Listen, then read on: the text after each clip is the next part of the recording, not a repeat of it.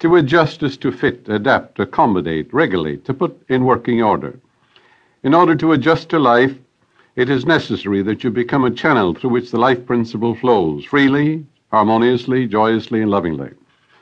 The solution to all your problems is to get acquainted with and use the divine presence and power in your life.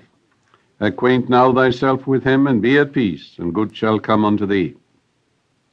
I suggest that each person establish a definite method of working